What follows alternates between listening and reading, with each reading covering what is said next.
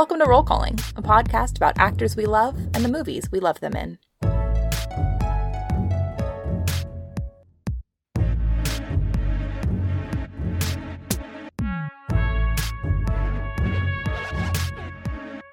I'm Caroline Sita, the Lady of the Lake. And I'm Ned Baker, a thirsty Arthurian fuckboy in search of honor. The way this podcast works is that Ned and I take turns curating a 5-film miniseries starring an actor we love. This is the 5th and sadly final installment of our Dev Patel retrospective series, and we have a very exciting, of-the-moment property to talk about, Ned, which is the fact that I finished rewatching The Newsroom, all 3 seasons. You swerved me. You swerved all of us, I think. You know... okay, how was the Newsroom? All 3 seasons. It was a journey. I feel like we're each allowed one artistically problematic white man that we just sort of stan unquestioningly. Oh, sure. And for me, that's Aaron Sorkin. So... Oh, I thought you were going to say it was Will McAvoy. No, not a Will McAvoy fan. You know, The Newsroom is fascinating from a Dev Patel perspective because... It feels like exactly what he should be doing. He's playing this young, British, idealistic journalist who's like trying to do right by the older generation, but like stand up for the younger generation. The problem is he's like the 7th member of the ensemble instead of the lead of the show, which is clearly what it should have been. Yeah. I mean, I never watched any of the show, but I imagine if I were watching it now, I would probably feel similarly that I'd be like, move this guy up. Get some of these other clowns out of the way. Yeah, Neil Sampat was done dirty. Of course, we're not actually here to talk about The Newsroom. No, that's our episode. Thank you for Roll Calling. Is produced and recorded by us, Ned Baker, Caroline Thanks Sita. for listening. Next week, we will be doing The West Wing. No, we're actually here to talk about David Lowery's medieval fantasy epic, The Green Knight. The summer of Dev is here. Ned and I are both wearing our medieval crown, circle crowns. And my head is on fire. Which I would buy. They should sell those as merch. I would buy a circle crown. Yeah, they are cool as fuck.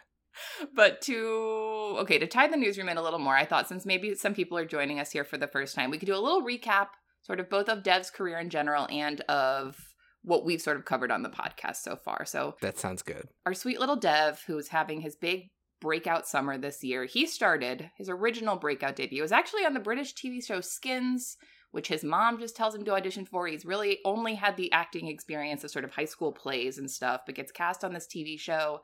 That TV show leads him to Danny Boyle's Slumdog Millionaire because Danny Boyle's daughter is a fan of Skins. This is sort of a thread of Dev's career as these things sort of perfectly falling into place at times. But obviously Slumdog is the thing that makes him sort of an international known star. But then one thing we really talked about on the pod is that even after this big breakout debut, Dev did not get the opportunities that he should have and that I think, frankly, white actors would have likely been given. He kind of enters this real fallow period that we looked at through the prism of M. Night Shyamalan's The Last Airbender. Yeah, a period where sort of paradoxically, probably most people could name him and recognize him on sight, and yet you're just not seeing him in almost any big name or successful or enjoyable movies. That is a very good call. He probably did have, like, you would maybe still put his name on a poster to sort of bring in a certain crowd, but he was not getting if you leads. Had cast him in the movie in the first place, which you, I guess, wouldn't have done. Well, this is the period where he is doing The Newsroom. As we mentioned, he's like the 7th lead. He's also doing the Best Exotic Marigold Hotel franchise, where, again, he's sort of a comedic supporting player to a bunch of old British thespians. And it really is not until Garth Davis's Lion that he has this massive turning point where he emerges as the beardy Dev that we now know and love and sort of really reframes himself as a serious, dramatic leading man, gets nominated for an Oscar, and starts, I think, what is now this really fascinating period of his career where it feels like people are finally using him in the way that he deserves and are finally showcasing the full range of his talents. We were both huge fans last week of Armando Iannucci's The Personal History of David Copperfield. Yeah, huge fans. Which I think is such a great blend of comedy Dev and drama Dev and British Dev. You know, it just felt like, to me, that is just, again, I will keep saying it, but I think people should check out that movie. I think it's so good. And then after playing David Copperfield, he is now here in the summer of Dev, starring in the Green Knight as, I have always said it's Sir Gawain. This Sir movie Gawain. says it's Sir Gawain. I don't know what we'll end up saying on the podcast itself. Yeah, we'll just jump. I will probably keep saying Gawain. I mean, I heard him say Gawain in an interview, so I feel enabled to do that as well. Or we could be like Sean Harris and just say Garwin for no reason. Gawain. Which Sir Gawain. even David Come sit Lowery, by he us. was like, he just said that, and he tends to do a lot of research, so I trusted that was a way you could say it, and I didn't correct him. I would probably not fuck with Sean Harris on set. Whatever he He's- wanted to do, I would just do it. He seems like he could be a slightly intimidating actor to work with. I can see that. Ned, we have not talked about this movie at all. We saw it separately. That's right. I saw it last night at the Regal. I went by myself, got myself a big frozen cherry thing, and sat there. Ooh. I also saw it by myself. I saw a matinee on Monday.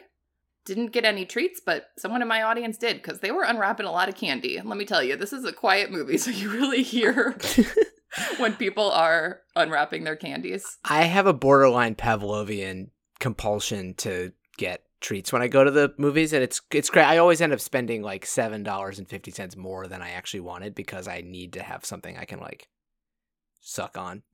Sorry. Well, you are a medieval fuckboy, so it does track. So I would like to know, A, how were your thoughts on what your drink were? And then B, what were your thoughts on the Green Knight? Drink was fine. Green Knight. I liked it. I think. It is not a movie that unfolds itself to you. Honestly, none of these A24 movies are. They don't just... I don't feel like I walk out feeling like I have the whole thing boxed up, and I understand it completely, and I understand my feelings on it completely. I would say that I liked it, particularly in the, 12 or so hours since I watched it.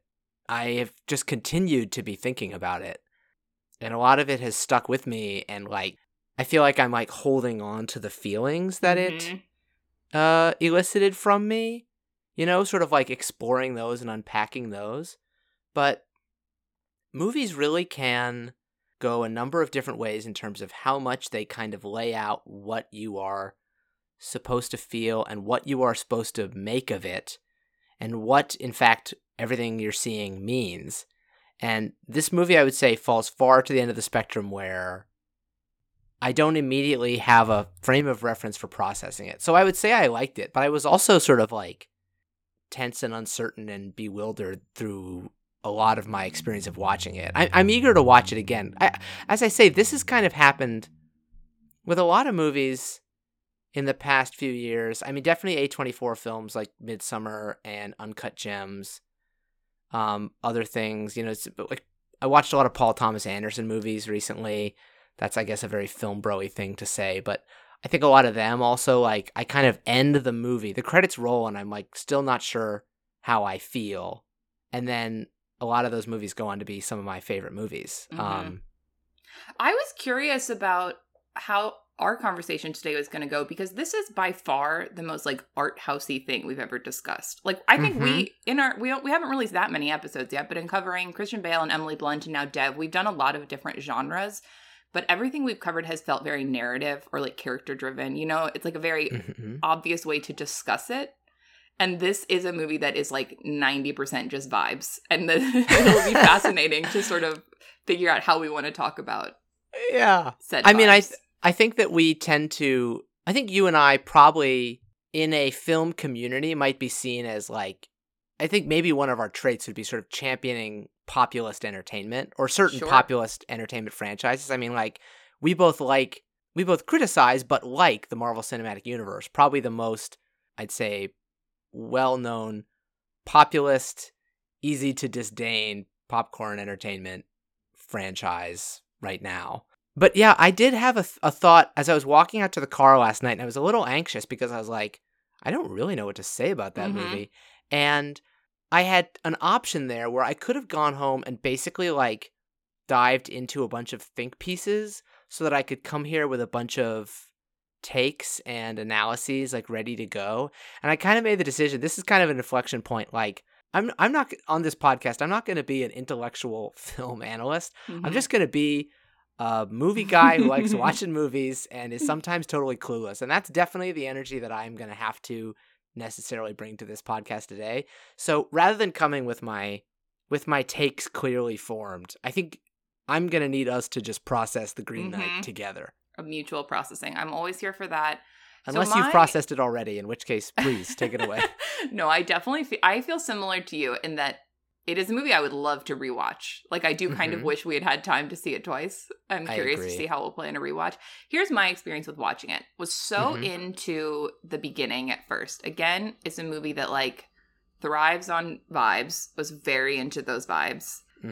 There's a real... I think Dev in this movie is the closest any human being has ever come to recapturing what Viggo Mortensen did with Aragorn, which I would consider a god-tier performance. And there were moments where I was like, Dev is, like, 90% of the way there, and it's incredible. He's approaching that. He's approaching the Aragorn nexus point. There were moments in the middle, maybe the latter half of his journey, that did lose me a little bit. I was feeling like maybe I had less to grasp onto than I was wanting. And then I think the final, like, 15 minutes of this movie are some of my favorite final 15 minutes in any movie. I loved the ending of this movie so much, and it was one of those endings where it retroactively just made me love the entire movie more. So I had literal really roller coaster. Agree. Yeah.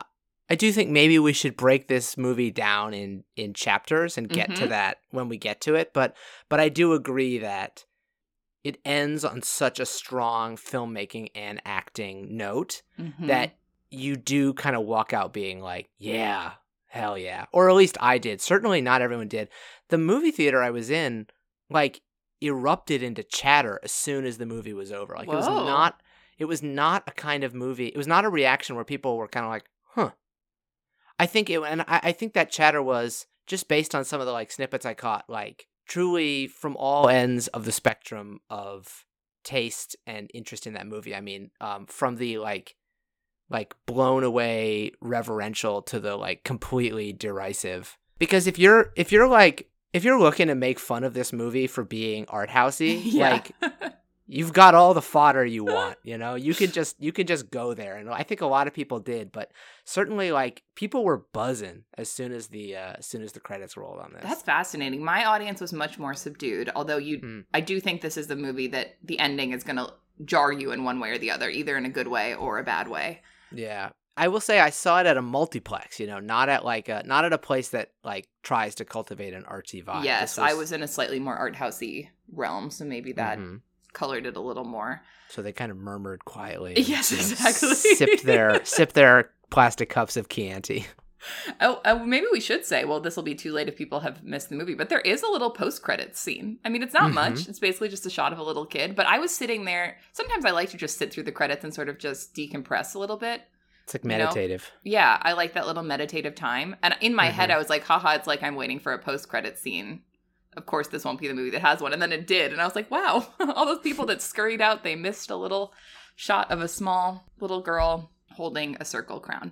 Holding one of those awesome crowns. I also think this movie I could see this, you know, this is like a medieval fantasy epic, right? Like, I think that there is a world where people are going to think that this is more in the vein of an action-adventure movie.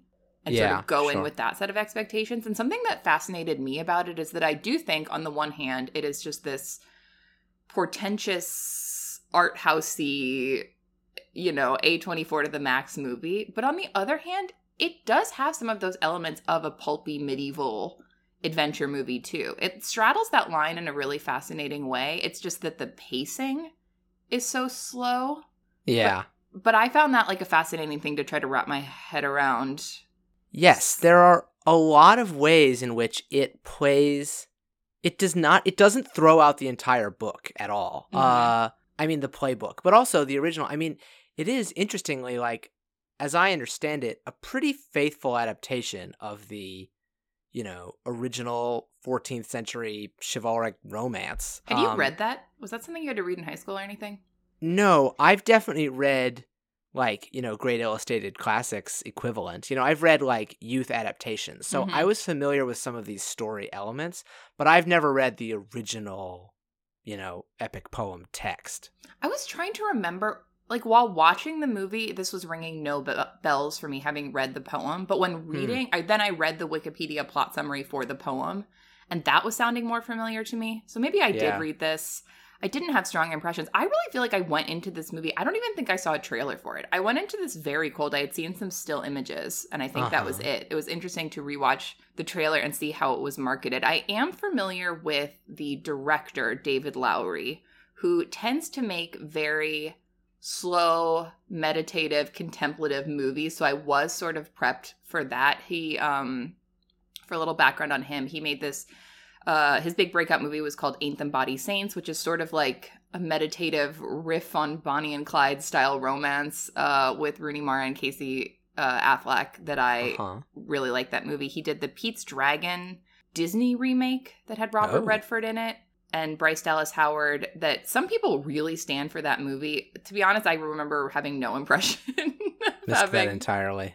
Of having I saw it and it left no impression on me. Some people, of the Disney live action remakes, it's a sort of like a film Twitter favorite.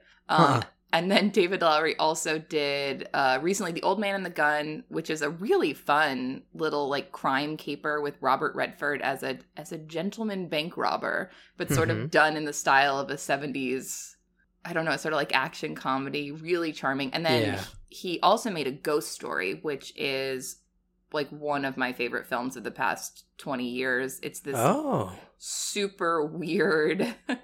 The premise is that there's a married couple, the husband dies, and for the rest of the movie, he appears literally as a ghost with a sheet over him, like a Halloween-style ghost. Mm-hmm. So it's sort of funny and dark and sad and commenting on both a very small-scale, intimate story and also the entire experience of human existence. I think it would be a really interesting movie to put in direct conversation with The Green Knight. But all of that did kind of prep me for the Lowery style. Exactly. And sort of how this movie might be paced. Was this like, because you said you had high expectations going into this. Would you say that this is what you were expecting it to be, The Green Knight? I'd say it kind of was in terms of vibes, although I didn't know what the story was going to be like. I think I kind of had the impression, like, I knew some of the main story beats. I know that, like, the knight comes in, Gawain cuts off his head. The knight is like, haha, gotcha, bitch. I'll see you in a year.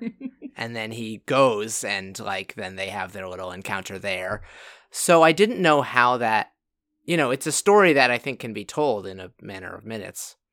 Or, you know, as I did, I think just so eloquently, a matter of seconds. I didn't know how it was going to be turned into a full story because I'd forgotten some of his, like, quest to get there, but I figured it would be a quest. I kind of wasn't sure. I guess I figured, like, he's going to go on a quest and it's going to be like Midsummer and be very unsettling. Mm-hmm. So I don't think I was able to entirely predict the tone. You know, Midsummer has, like, I guess it's got, you know, I'd seen The Lighthouse. That's another A24 that I feel very mixed on. That was definitely a movie that came out and was like, I don't know what to make of that. Sure was some gross shit in there. Very charismatic performances. I don't know if I ever want to see that again. So I figured it would be kind of like weird images, weird, beautiful pastoral images, and strange encounters. And I guess I was right in that. And yet I wouldn't say things were playing along and I was going like, oh yeah, I saw that coming. I did still feel a sense of uncertainty all the way through it. I really knew nothing about this plot. Like what you're saying, like, oh, the Green Knight comes in and this, I was like, I really, if I did study this in high school, it fully left my brain. But so maybe, like you suggested, we can kind of go through the plot a little bit here. I do think that there is a cheekiness to this movie. As much as it's sort of on a surface level reads serious, I think even just having the little text on screen, I think it opens with a filmed adaptation of the chivalric romance by Anonymous, right? Like there's a certain cheekiness to like, we know what we're doing here. Like we're kind of dressing up this fancy thing. Because I think of A24's vibe as being like, well, it's hard to pick its vibe. It's funny, I saw a tweet the other day. The tweet was like, people complain that all MCU films are the same, but have you seen more than one A24 film? And I'm like, yeah, there are definitely some elements here that feel tonally consistent. Like, oh, by the way, did yours have a trailer for the movie Lamb? Yes, it did.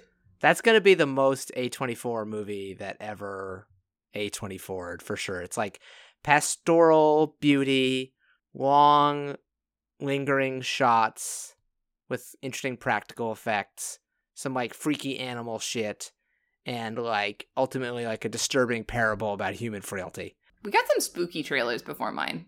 I would not say that as a whole, I thought The Green Knight was that spooky, but the trailers were kind of freaking me out. I was like, oh no, what is this movie going to be? No. But so I agree that there is some cheekiness to being like, here comes the newest hip film for the hippest film people in the world. It is, wait for it, an Arthurian legend that you learned in elementary school. So the whole premise does feel a little like, that's right, we're doing one of the oldest stories, but we're doing it very cool film style. And I do think that, yeah, I don't know, is cheeky the word I would use? Like, there is something sort of knowingly... Like stylized about, combining like the very new with the very old. Mm-hmm. Even the opening shot, if I'm remembering correctly, is just Dev sitting there on the throne with the scepter and the little ball thing they're always holding, and then his head like bursts onto fire, and it feels so theatrical. Yes. To me. Yeah, I love little prologues in movies, like imagistic prologues. Mm-hmm. And yet at the same time, I do think that the opening of this movie is probably the most accessible part.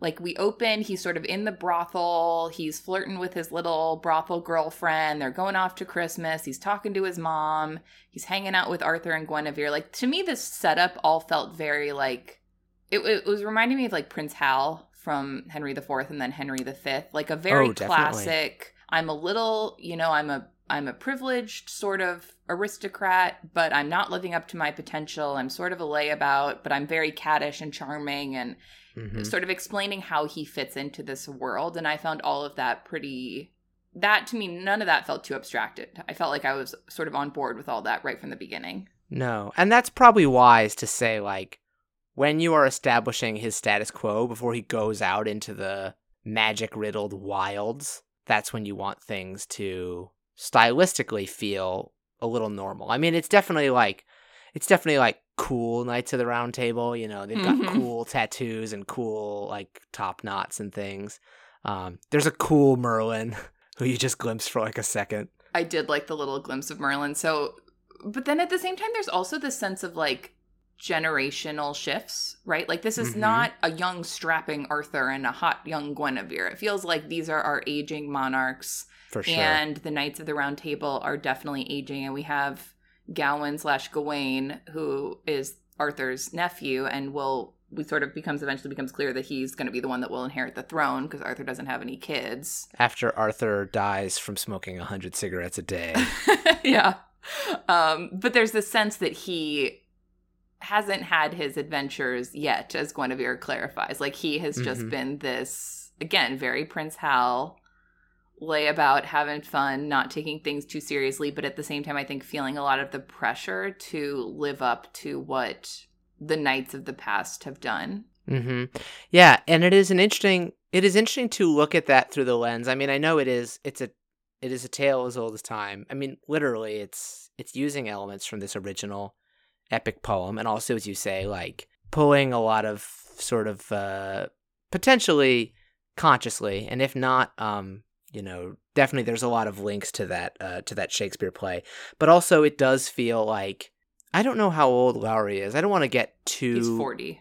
I don't want to discuss generations too much because I think a lot of the generational discourse today is super dumb. But it does feel a little bit like the story of a millennial who is like, he's 30, a lot has been provided for him. He doesn't know if he is ever going to accomplish anything in the way that the previous generation has. He doesn't know if he wants to.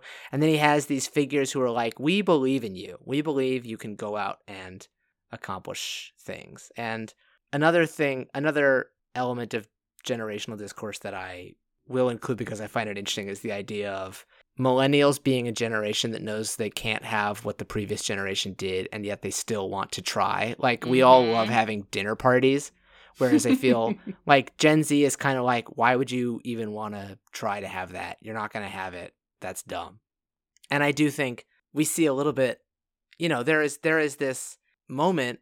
I think it is an interesting and cool scene where they pull him up. He's basically just going to be sitting and drinking happily, and Arthur and Guinevere pull him up and have him sit next to him and kind of give him this like mythic feeling pep talk about how you haven't had your great glorious adventures yet. And we can see the direct line from A to B when the Green Knight comes in and casts the challenge to any of the knights, and Gawain says, "That's me, I'll do it." Sort of going through the motions without even, you can tell, really thinking about or processing what it is he's doing or committing to. Yes. But saying, all right, here we go. Yes. So I know that you said you didn't do much research or reading about this movie.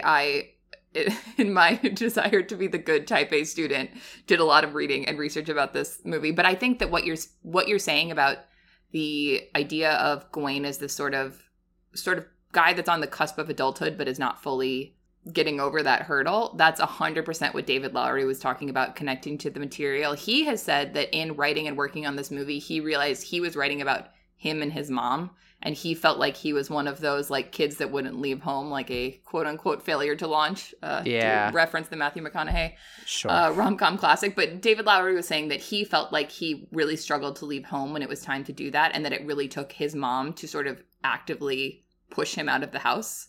And he, in writing this, realized how much he was writing a story of Gawain sort of trying to figure out how to be, an adult in this world, sort of a quote unquote man in the knighthood sense, and then also like his relationship with his mom, which I think that's where this movie, to me, you get the sense that this movie is going to be weird when we start getting into how Gawain's mom is involved with the creation of the Green Knight, which is one of those things that I think is shown in visuals but never fully explained. She's sort of functioning as like the Morgan Le Fay archetype, but this is not a movie where it's like we're naming all the characters and clearly explaining who they are and how they relate to everything. But she's certainly functioning. No, they don't say Merlin. They don't say Excalibur. They try to avoid a lot of those things. I'm not even sure if they say Arthur.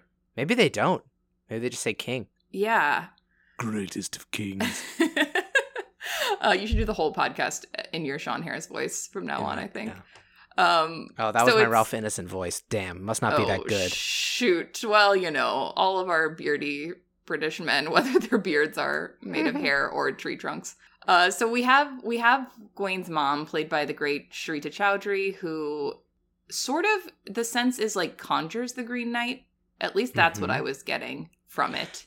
What I totally agree that she conjures him. Not clear if she conjures him from somewhere or creates him. I guess I get the impression that maybe he exists in this chapel. It's, as you say, it's deliberately unclear. I read this differently at first than later on. At first, I thought that the plot we were sort of seeing, I thought she was sort of the Morgan Le Fay figure, and that she was creating something to basically entrap Arthur, and then was going to be like, oh no, my son got wrapped up in it. But that isn't how it ends up playing out. She doesn't seem to have any regret about Gawain getting involved. In fact, later on, it seems like maybe things are going according to plan. And now that you give me this context of David Lowery being like, my mom had to get me out of the house, I absolutely now think that supports the interpretation that she had set up this very serious, potentially deadly game, maybe in a sense understanding that it would galvanize Gawain, which is a crazy thing for a mom to do, but it's like a make it or break it moment. And I think it also works for this world of knightly chivalry, right? Which I think is so important to just the entire like stakes of this movie, that this is not life or death and logical in a way we would act today. It is logical by the logic of the most important thing you can do in life is be an honorable knight. And I think that totally plays into when the Green Knight arrives at this Christmas feast and sort of says, one of you guys challenge me, you can strike any blow you'd like on me, the deal then, and then you get my axe in return. Then in a year, come find me and I will return the blow to you. And then whatever happens, then we can be cool friends after that. And so it sort of feels like the logical thing to do here. He even says, like, whether you, behead me or give me a scratch on the cheek, I'll give that back to you. So it sort of feels like the logical thing to do here would be to give him the most minor injury possible in order to then get that back to you. But I think that you feel when Gawain is the one that jumps up to take this challenge, you feel the pressure of like, would that just be embarrassing, right? Like he feels like he has to prove his mettle and do the most macho chopping off this guy's head thing, either because he doesn't believe this guy can reanimate and come back to life, or because he's like, whether or not he can, I can't stand up here and do this wimpy little cut on the cheek thing to sort of cheat my way out of this. I have to sort of commit. And I think Dev plays this so well, this sort of like, he kind of, like you said, jumps up impulsively to join the challenge, and then is so confused as to what to do when the knight doesn't go to start a fight. He essentially just presents his head, and you really see Gawain being like, is this a trick? Like, someone tell me what to do. I don't know what I'm supposed to do here, but I can't admit that I don't know what I'm supposed to do because that would be embarrassing in front of all my cool uncle and his friends. He's just caught in a situation being like, now I have to back my own play. Shit. But like that panic is totally in his eyes. He's got those little Dev Patel like darty eyes. Yes, I mean, that's like been consistent since Slumdog Millionaire. I remember us praising sort of his panic when he was trying to guess which, you know, is it A or B or whatever on the Millionaire show. His little Same like deal. His eyes are darting around. He does play that really well. The sort of panic and indecision, but really trying to keep it together on the outside. Mm-hmm. So I think that I was really into this whole scene of the challenge. He does end up sort of cutting off his head, and then the knight picks up his head and rides away with it. Which is like such a good, I love that image so much. Him like riding the horse and holding his head out at arm's length, and the head is just going like, ah, ha, ha, ha, ha. And it's funny that I could just eat that up. I love it. It's funny that Lowry he did Pete's Dragon, which was the Disney remake, and his next project is actually Peter Pan and Wendy, which is going to be Disney's live action retelling of Peter Pan. And the headless thing reminded me so much of that. Remember that little Disney short that's like Sleepy Hollow? Do I ever? I loved that thing. I was like, oh, this feels the imagery, I mean, I guess it's just the imagery of that story in general, but it felt really tied almost to that Disney animated thing. And it was interesting that Lowry is so tied in with Disney now. Clearly they, I think of the Green Knight as putting his head back on his body, but I could be wrong. But yeah, you have a headless horseman thing there that's extremely cool, and that's an ancient version of it. It's really cool. And just a little sidebar, the Green Knight looks amazing. I was gonna ask what you think of the Green Knight just in general. Well, the character, right? Yeah, I love him. I love him. I think his design is beautiful. I think it's really cool. I don't know because that I actually think is a design adaptation choice. I think of him as just being described as a knight who's all fully green. Yes, and here he's like an Ent. Exactly, yeah. He is this woody tree creature, which I think just pulls on this idea that he is sort of like an ancient elemental being. Mm-hmm. And it also feeds into an interesting moment later on where Alicia Vikander sort of explores like what green means and greenness and life and rot. And yeah, he is this deeply intimidating central figure of a wild natural world that is clearly like not safe for, a human being to go out in. And it's interesting because, again, I would say that it's got these relevant modern themes, but it also takes on themes that you don't see that often anymore. I associate this with like ancient Greek plays. Like Antigone has a lot of this exploration of, just based on where civilization was in relation to nature at the time. Mm-hmm. It was a different thing where like we hadn't mapped everything, we hadn't paved everything, and there was this sense of nature as being wild and uncontrollable and dangerous. And civilization, such as it was these like small little islands, but generally like the mass of the world was untamed and perilous. And yet, I feel like you definitely have that here. I was just going to say at the same time, there was I think it was more active for if you wanted to build something, like you were seeing the trees getting cut down to build something there for the first time, which I think probably as modern people, even if we're concerned about environmentalism, like that's not, when I see a building being built, it's being built on a street. You know what I mean? It's not like, I think there was maybe a present, even if there was a sense like nature is so much bigger than us, which maybe we don't always feel now, there was also a sense of like we are encroaching on nature and we're fully seeing that. Like if our town is expanding, we're watching trees being cut down. Yes.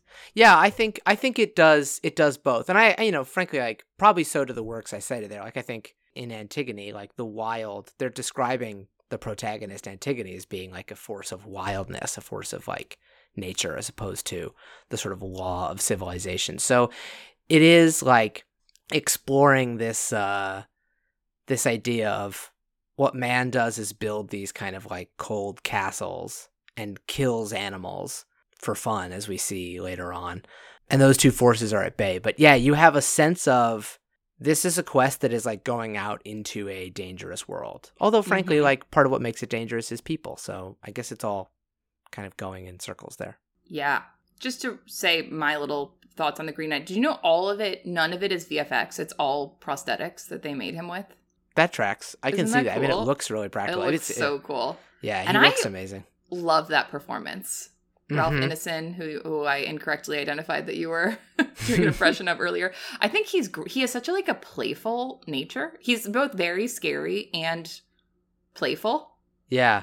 Which ties into this idea of he presents what he's doing as a game. And Arthur kind of reminds Gawain, he's like, oh, it's just a game. But you're like, is it just a game? Is it a game? I think he's going to get his head chopped off. It feels like that's Gawain's whole thing is like, what does that mean? You say those words, but they're not helpful for me in processing what's about to happen to me. Yeah, I guess that's during the sort of, there's a chapter. So after this whole, the first scene is on Christmas and we meet him, thirsty medieval fuckboy. We have this Christmas game. And then there's a quick chapter of a too quick year where it kind of shows kind of gives the impression that most of the year what he does is just like be in denial about this. Yeah. And there's a great scene where he's drinking in a bar and he like throws some guy out because he's being confronted with what he has to do. And you see snowflakes fall and it's like, oh, well, Christmas is coming soon, dude. Time to pay the piper. And we get the little puppet show, which I think, and the bar scene speaks to this too. It's like Gawain's story is immediately becoming myth, even as he is a person living it. Yes. Do you know what I mean? He's sort of like, he's panicked about like, what am I going to do? And everyone's like, ooh, what an interesting story that we get to witness. Mm-hmm. And there's sort of a disconnect there. So I guess before he sets off, what did you think of Alicia Vikander as because she ends up playing two characters in this, but as the sort of Essel peasant girlfriend who's like ends up being kind of the last person he speaks to before he heads off, I think, or one of the last people. Yeah, I liked her. I liked her in that role. I thought she was charismatic. I like what she does for the plot because I think the movie allows us to live in this sort of chivalric honor and glory model without being like, damn, the whole thing's dumb. But she kind of brings that perspective as a, as you say, as like a sort of a common peasant person. She's like, I would just not go. So yeah. That would be easy. Yeah. If I were Sir Gawain, I would simply not go get my head cut off. I would simply not go. I like her vibe too. I don't know if I could stand up for either her wig or her accent, but I really like the warmth she brings. And she kind of is like, hey, do you want to marry me? Like, you could just break. Again, she's sort of like, you could just break all these rules. Like, these rules are just arbitrary. Like, you have to marry a noble woman. You have to fulfill this knightly duty. Like, whatever, dude, you can do whatever you want. Mm-hmm. And I like that sort of her knowingness about what it is, but also her willingness to challenge the status quo. Yeah. This is where we get into the bulk of the journey, which I would say the main interludes that we can talk about in more detail, but in general, his first one is he meets this little scavenger. Yes. Played by Barry Cogan, who sort of is like, he wants to get directions from him, and then the little scavenger's like, hey, pay me a tip for that, and ends up sort of stealing from him. Yep. The next little interlude is that he meets this ghostly Saint Winifred, played by Falcon and the Winter Soldier's Erin Kellyman. And she's Solo a headless Star Wars Stories, Erin Kellyman. Yeah. What is her like Innis Nest or whatever? Enfys Nest. Yeah. Coolest part of the movie. That is what I think of her name as being. Like the actress is named. Here's Enfys Nest in this Green Knight movie. Playing a ghost. So he has a little interlude with her where he is helping her get her head back. He has an interlude where he befriends a fox, eats some potentially like hallucinogenic mushrooms, and then either really or hallucinates seeing some giants walking along. Yep. And then probably the biggest of this journey is he ends up at this castle with Lord Joel Edgerton and Lady Alicia Vikander, and a sort of potentially blind woman who's with them, where they enter into another little game sort of thing here. One thing So this was sort of putting on my former, I guess I wasn't an English major, but, school nerd hat here. So there is this idea of the, like, code of chivalry, including 5 principles, of which are friendship, generosity, chastity, courtesy, and piety. And my brain sort of wants to be like, okay, does each of these little interludes represent one of those values? Hit me with those values again. They're friendship, generosity, chastity, courtesy, and piety.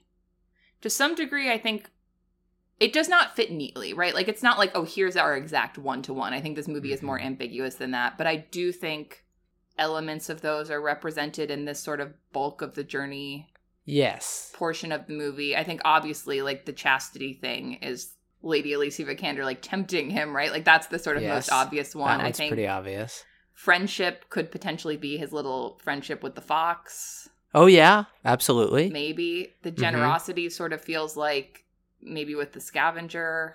Yeah, he asks him for a kindness. Although there's also, I think there's also generosity in his experience with Saint Winifred, because he says, if I go get it, what will you give me? And she says, don't ask me that. And he goes and gets it anyway. Funny. Her line delivery there, she's like, don't ask me that. Why would you ask me that? Why would you ever ask me that?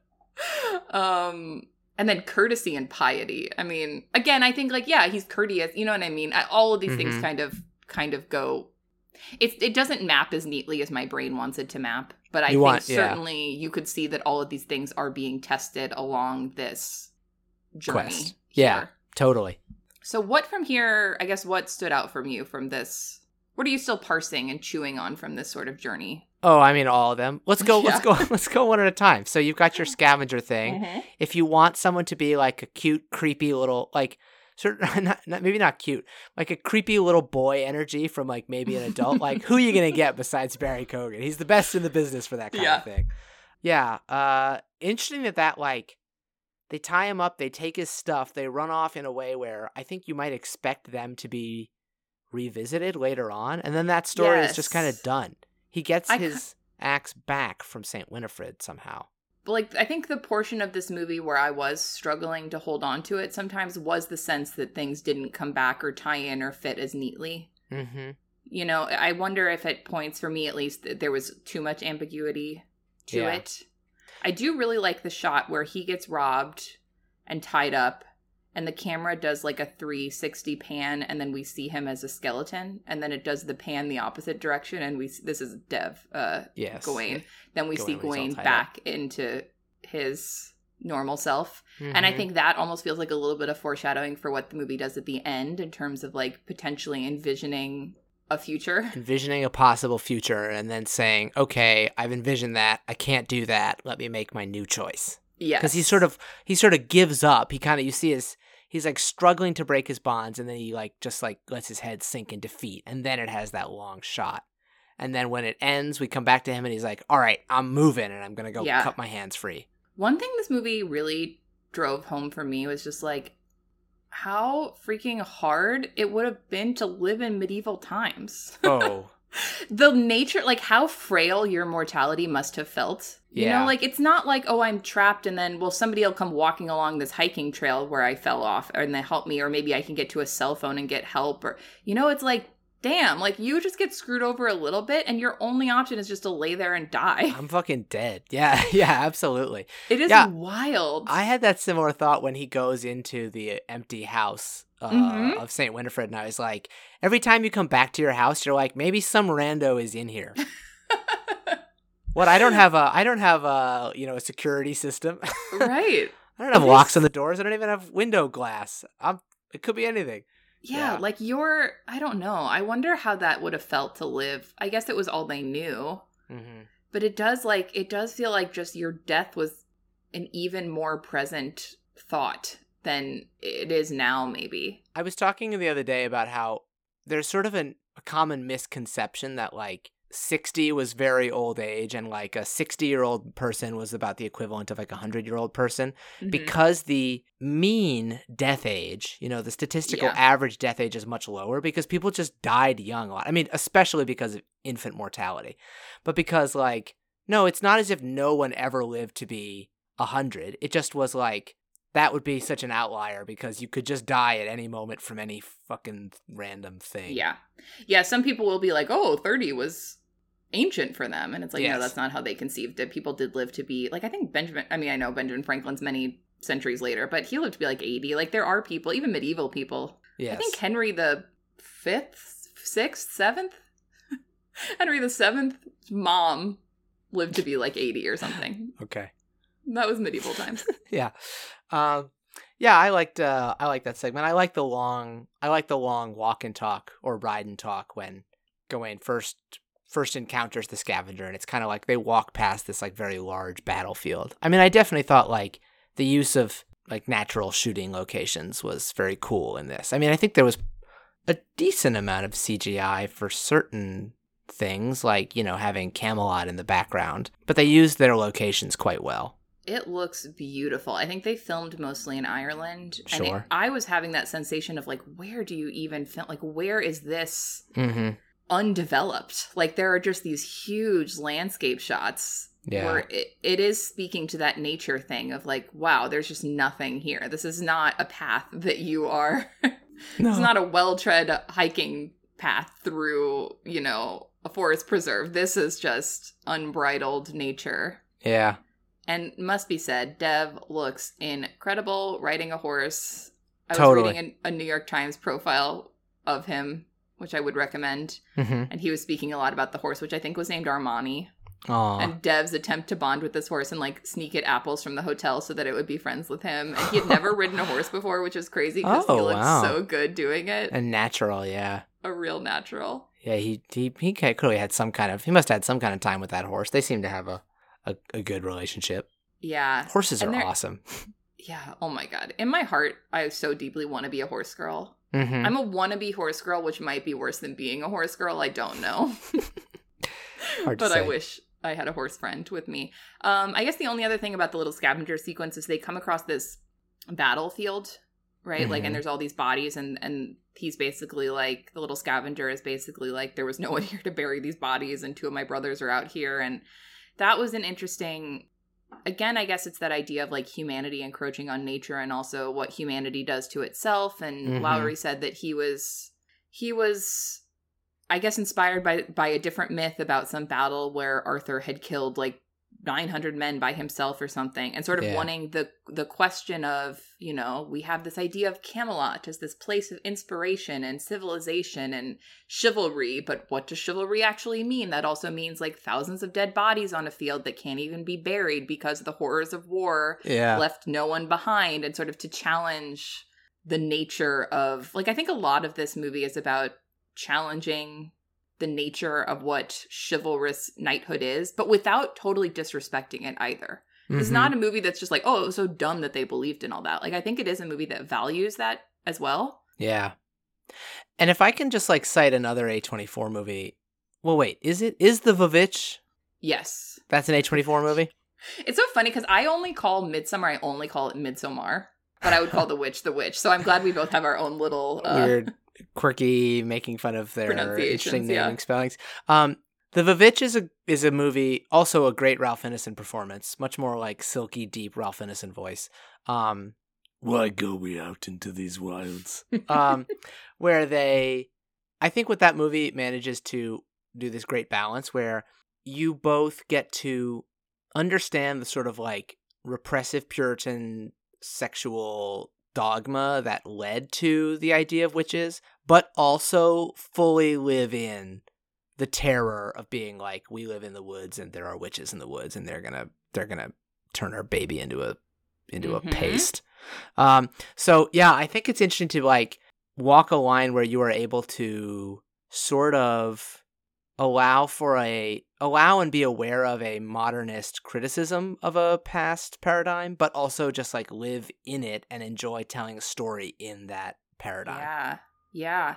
And it's this real moment of both Christianity is obviously such an influence, and Arthur has a whole monologue about, you know, different Christian values, and, you know, I feel like he has a whole speech before Gawain takes off. But then there's also this like pagan influence and sort of all these unexplained spiritual things, and it's sort of like, yeah, they had so little explanation for anything, like so little scientific explanation. Yeah. And you really had to rely on whatever anyone could explain it to you as. Yes. And his next little element, Gawain's next little element of his journey is the Saint Winifred thing, where he goes to this house that he thinks is empty, gets in the bed, is woken up by this woman who at first he thinks is just a normal woman that lives there. And he's like, sorry, bro, I'll leave. Sorry, I was sleeping in your bed. And then she essentially says, don't worry, I'm a ghost. My head got cut off. Can you jump into that lake and get it for me? Like you do. Like you do. How'd you like this segment? I think that after the scavenger segment, sort of this next chunk of the movie is maybe where I was the most like, what is this all building to? And what am I getting from this? Mm-hmm. I do like that in both the scavenger segment and in this, Gawain's impulse is to have a very well, I guess at first he just expects the scavenger to give him advice and doesn't think to give him a tip in return until the scavenger asks for it. Mm-hmm. But then when he goes to get the head to Winifred, he's immediately like, well, what are you going to give me in return? So it's almost like he's learned the wrong lesson from that scavenger thing in a way. Although, as you said, he does go on to do it even when she's like, don't ask me that. What a weird thing to ask me. Yeah. I really like this segment quite a lot. And I also think that I was not at that point bothered about where we were going, because I feel like a mode that these stories can do, particularly these like very old quest stories, is they'll put a little mini parable along the way that is its own complete act. And frankly, I do think that this one kind of has a beginning, middle, end in a way that is more traditionally narrative. It's like he sleeps in the bed, he meets the ghost, she asks him to go get the head, he goes and gets the head, there's some cool spookiness back and forth with like, now it's a human head, now it's a skull. Mm-hmm. He puts it on the bed and he gets his axe back. And cool. That was a fun little episode with Saint Winifred. And now he's on, and that plays into his overall thing, but it also is its own self-contained narrative. So that really worked for me. And I thought Erin Kellyman was great. I loved her. Yes, she's so fun. Charming.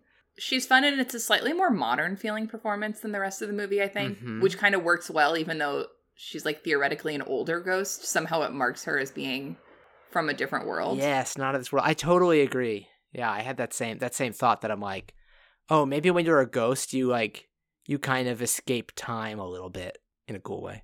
I believe that the scavenger and the Winifred and even the giant sequences are all, I think this part of the poem, my understanding is it just goes, he had some adventures along the way, and then he met the Lord and Lady.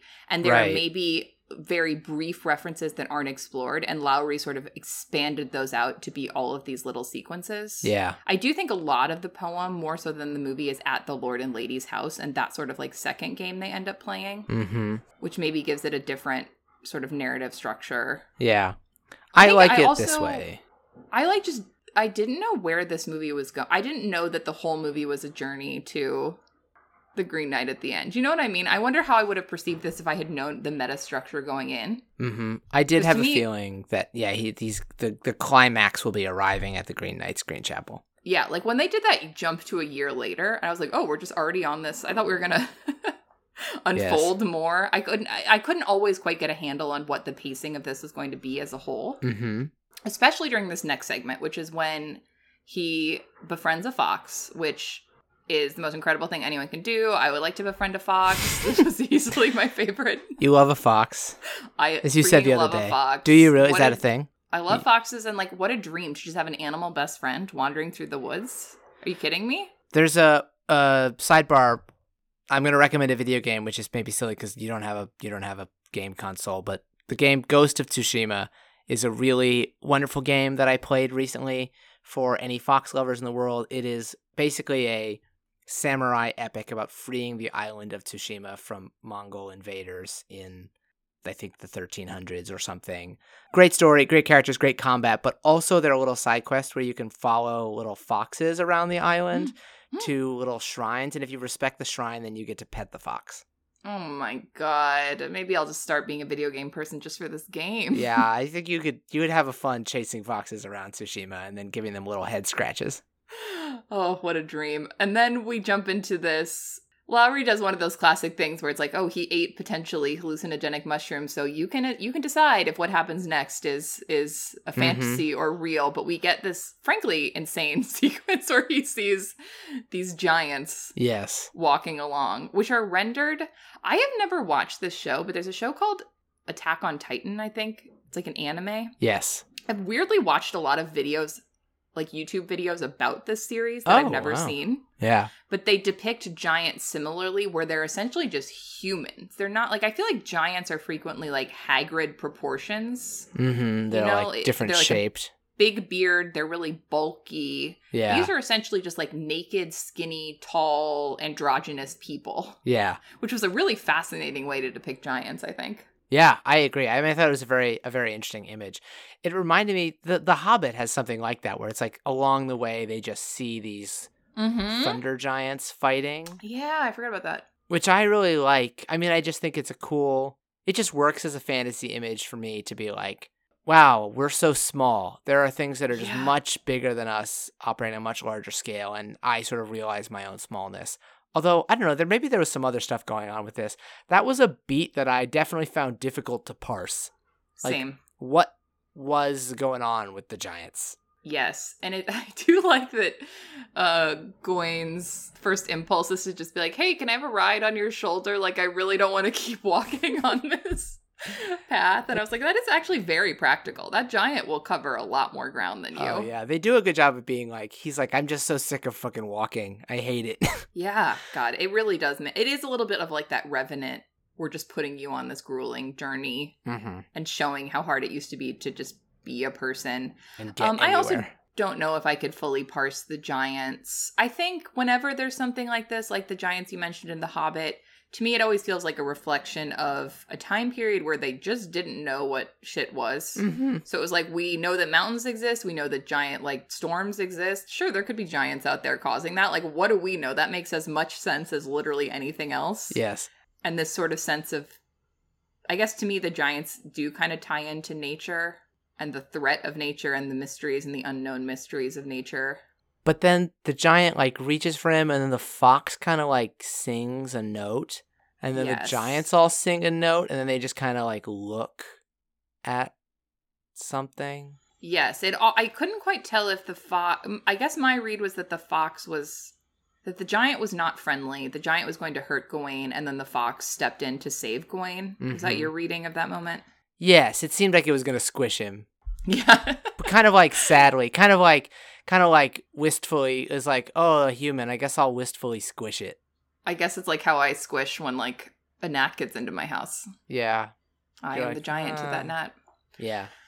That gnat could be on a quest, Caroline. Yeah, true. God, think of all the gnat knights that I've killed. Have you ever gone to squish a gnat and then a tinier gnat next to it is like, oh, and then you're like, I guess this is the idea of, that happens every night. I don't know. Every time I see a gnat, we have a little song exchange. I guess if the fox is nature and Gawain has befriended nature through the fox, and the giants are also part of nature, this is a moment where the fox sort of steps in as the interpreter and says, hey, I know this guy's a human, but I'm standing up for him. Don't squish him. He's cool. Okay. I buy that. I mean, what the fox is his own mystery, which I guess we'll pick up later on, because there's kind of like a main fox scene. I just remembered that, what does the fox say? Remember that song? Yeah, I do. Wow, that was just had a stranglehold on our culture for like a good 3 months, and then we've just fully blocked it out. Yeah. That's how it is. That's going viral, baby. Like I said, for this part of the movie, I could enjoy it on a visual level, certainly. I think it's beautiful to look at. I sort of had fun with the English major intellectualizing of what it could be, but I think I did feel a little bit emotionally disconnected from it, other than just loving Dev and feeling connected to his performance. Yeah. I do think I got a little lost here. And that, to some degree, when he gets to the Lord and Lady's house, at least plot-wise, you feel a little bit more like, okay, I know where we're at. He kind of stumbles upon this... Yeah. What almost to me felt like, I don't know, some magical oasis that wasn't always there. Like there was something about them that felt very mystical to me. Well, it's interesting. The shot that reveals, this is one thing I would like to go back and see again. I felt like the shot that reveals the Lord and Lady's castle which is at the end of a rainstorm that could potentially still be part of his mushroom trip, or it's all part of his mushroom trip, and like the whole thing actually, maybe the second half of the movie all happens while he's like sitting in the glen, like tripping on psilocybin mushrooms. Maybe he really died. Maybe that shot where he was a skeleton. He really just died. Was the real end of the, you could get I could see a lot of YouTube videos that are like, here's the real ending explained of the Green Knight. After that, we always see him lit from behind like a ghost. The shot that reveals the castle is kind of interesting because I feel like it is one of those sort of like panning shots, and I feel like it kind of appears from nowhere. Like there's a little bit of a visual trick of like, you're in the middle of the woods, there is nothing anywhere. Oh, whoops, no, there's a clearing with a lit up castle. Yes, that was my memory of it too. And isn't the fox the one that kind of leads him to the castle? Yeah, I think so.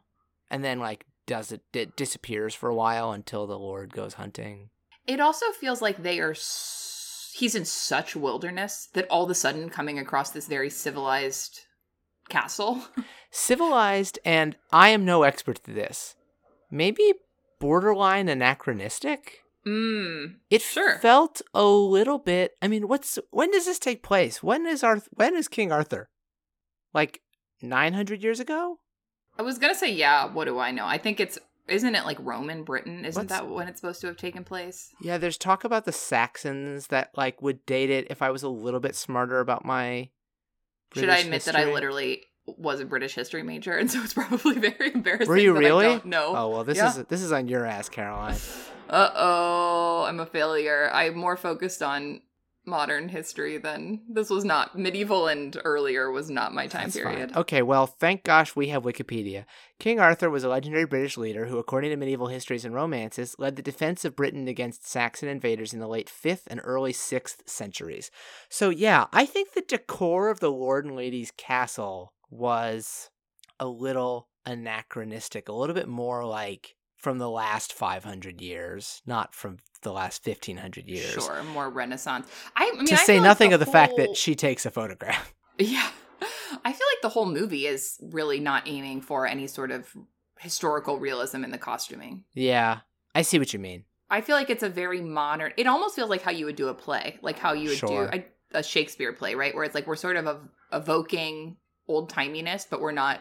Like, even his, like, yellow cape to me, that just feels like a stylish fashion piece, less so than... His absolutely iconic yellow cape. Yeah, which incredible I love. cape. I almost said cake. And I will say, sort of speaking to the anachronism, Lady Alicia Vikander was serving me Padme Amidala realness. I was Big like, time. This is a costume. And so maybe that's what it is. It's not even historically anachronistic. It's just, like, almost feels like sci-fi at some point. Fantasy, sci-fi, yeah. Yeah, and her, like, headpiece, I was like, yes, you could be one of the little handmaidens that pretends to be Amidala. But so, suffice it to say, I do think we are supposed to receive something a little dodgy. Well, obviously there's loads that's dodgy about the Lord and Lady's castle and their whole stees. Yeah. So in the poem, my understanding is that this is a good chunk of the poem is this sort of second game where the Lord says, he says, come stay with me. I'm just like a day away from the Green Knight's Chapel. You can rest up here and then go off to face your quest. He says, I'm going to go out and hunt. At the end of the day, I'll give you what I get and you give me whatever you get here. And that leads to, this poem is structured so that there's 3 specific days. And the first day, the Lord hunts a deer and the lady tries to seduce Gawain, and ultimately he only gets a kiss. So they come back, he gives the Lord the kiss. The second day, the Lord goes off and he hunts a boar. Again, the seduction attempt is made, and Gawain gives the lady 2 kisses. So then when the Lord comes back, they do the 2 kisses exchange. The third day, the Lord goes off and he's hunting the fox. The lady again tries her seduction and offers the sort of green belt / girdle, whatever you want to call it, magical protection thing, and also gives 3 kisses. And it's on the third exchange of this game where Gawain, he gives the 3 kisses, but he withholds the belt. And you kind of get an abbreviated version of that here. It sounded like Lowry had actually filmed a much longer segment of the movie involving the Lord and Lady and sort of getting into all of those 3 days. And Lowry has actually said that he like heavily re-edited this movie in quarantine because this was supposed to Oh. come out last summer. Oh. And he said at the time it was supposed to come out, he felt unhappy with how it was. And so in some ways it was like a blessing in disguise that he had this time to re-edit it. And he said one of the things he was doing was just playing around with the pacing and sort of condensing a lot of this segment down so that you sort of got the feeling of it without it the movie being Mm-hmm. even longer and slower than I think. Like, I think you could easily accuse this movie of being very long and slow, and I think there was a cut that was even more so, and he sort of condensed it down, which I appreciate, but I also think in reading the poem, there was my brain always just wants structure, and there's a structure of the three days, the 3 kisses, whatever, Yeah. that is comforting to my brain, and in this segment of the movie, and maybe the movie as a whole, I was like, I kept looking for that structure, and it felt like it wasn't always there for me. It was a little, I agree, the structure's a little bit lost. I do tend to support that.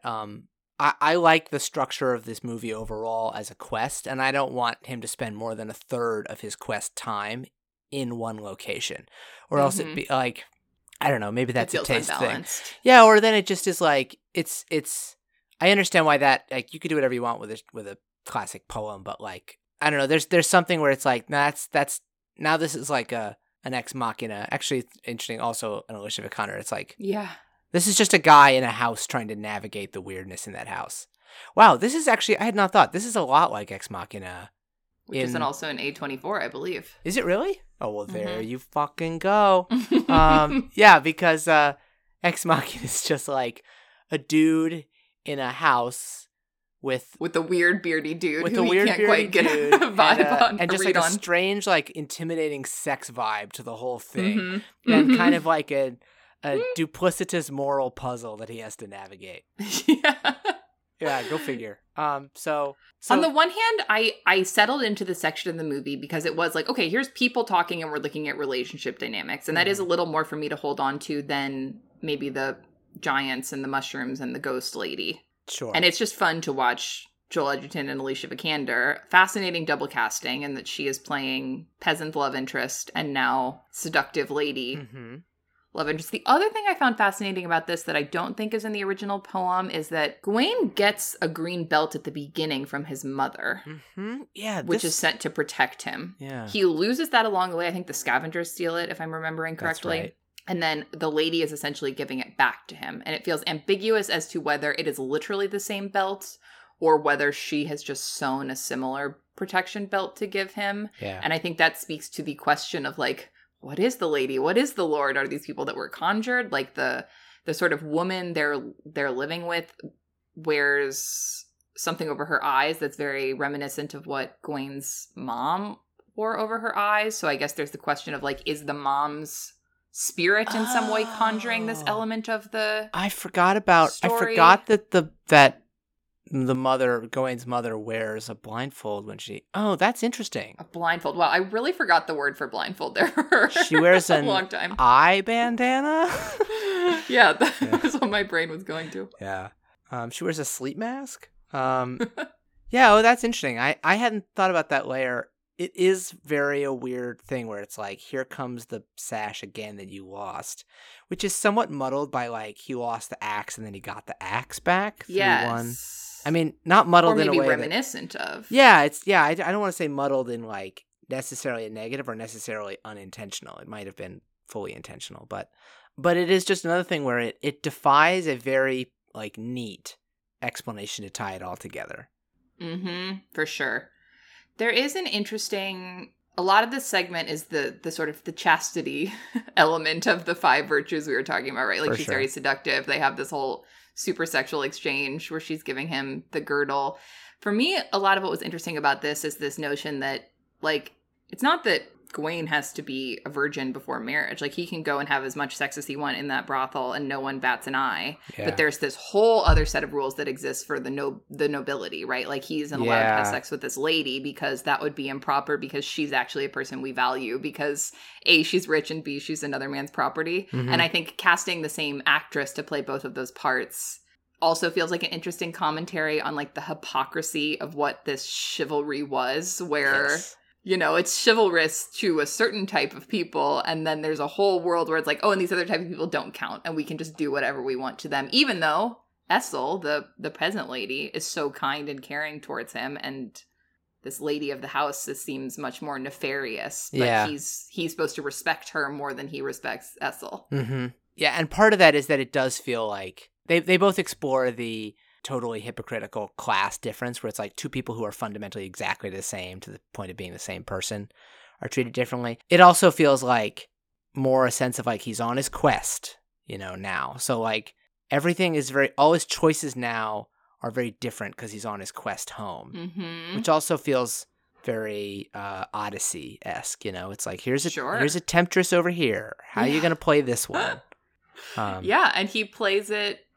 What does I guess happen that this there? is really setting up the sort of moral quandary at the end, but he is like tempted by her in a way, right? There's like a sexual exchange, and then she ends up giving him the girdle, but it's sort of like, you're not a knight. Here's And your then he girdle all does- covered in jizz, man. Enjoy. Yeah, exactly. Which I actually think that was the most vocal my audience was. Oh, yeah, Was a big- reaction to that shot. Big reaction to the semen shot. You just don't see it in that many movies. No, And, not what you're expecting. although if you see The Lighthouse, there's loads of it in that. Sure. I mean, or there's something about Mary. I mean, there's Sure. certainly a long history of American Pie films. Yeah. yeah. But no, not in this dramatic context. And it is like, yeah, that's an interesting. It is a shocking moment. It's very vivid. It is very like, oh yeah, that's shame. Sure, you've got spunk all over your hands. I guess from Gawain's perspective and Dev's perspective and all of this, it does feel like on each one of these little quest things, he's not either fully succeeding or fully failing. Mhm. There's an interesting choice to sort of let him like live in this moral gray area where he probably should have tipped the scavenger to begin with. Mhm. But then, to be fair, he did tip him when he specifically asked for him, and then he still got screwed over and stolen from anyway. So there's not necessarily a clear takeaway there. Mhm. The St. Winifred thing feels similarly like maybe he doesn't handle that with the social elegance that she expects of him, but he does ultimately go through with getting her head back. Mhm. This sort of lord and lady thing, it doesn't necessarily feel like he completely fucks up the situation.